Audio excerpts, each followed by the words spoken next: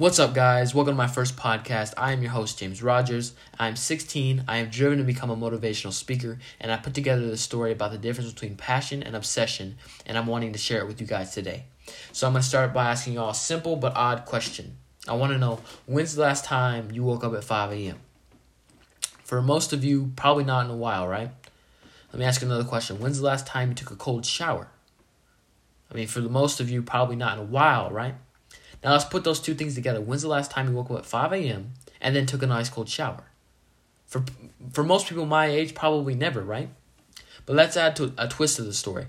If I told you there was $1 million right down the street, all you got to do is wake up at 5 a.m., take an ice cold shower, first one there gets $1 million.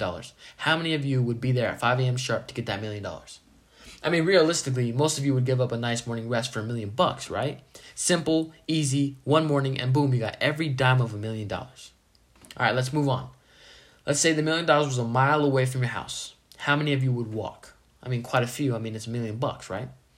All right, how many instead would drive? The numbers go up. Way more, right? It has way more benefits, including getting you there faster. And remember, you got to be the first one there. See, this is the difference between passion and obsession. The difference between being driven and being motivated. You see, passion won't get you up at 5 a.m. to take a cold shower, but obsession will. See, when you find something you're passionate about, people are always like, oh my God, that's so good. You're so good at that, man. You should pursue that. But when you're obsessed, people tend to say things like, man, this guy's crazy, or why are you waking up so early, or that's not good for your mental health, or the classic, you won't make it. But do you want to know why they say that?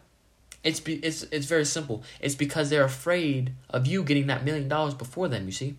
So remember, passion equals motivation. Obsession equals drive, which in turn gets you that $1 million because you are driven, not motivated. This is James Rogers, signing out, my friend. Stay locked in.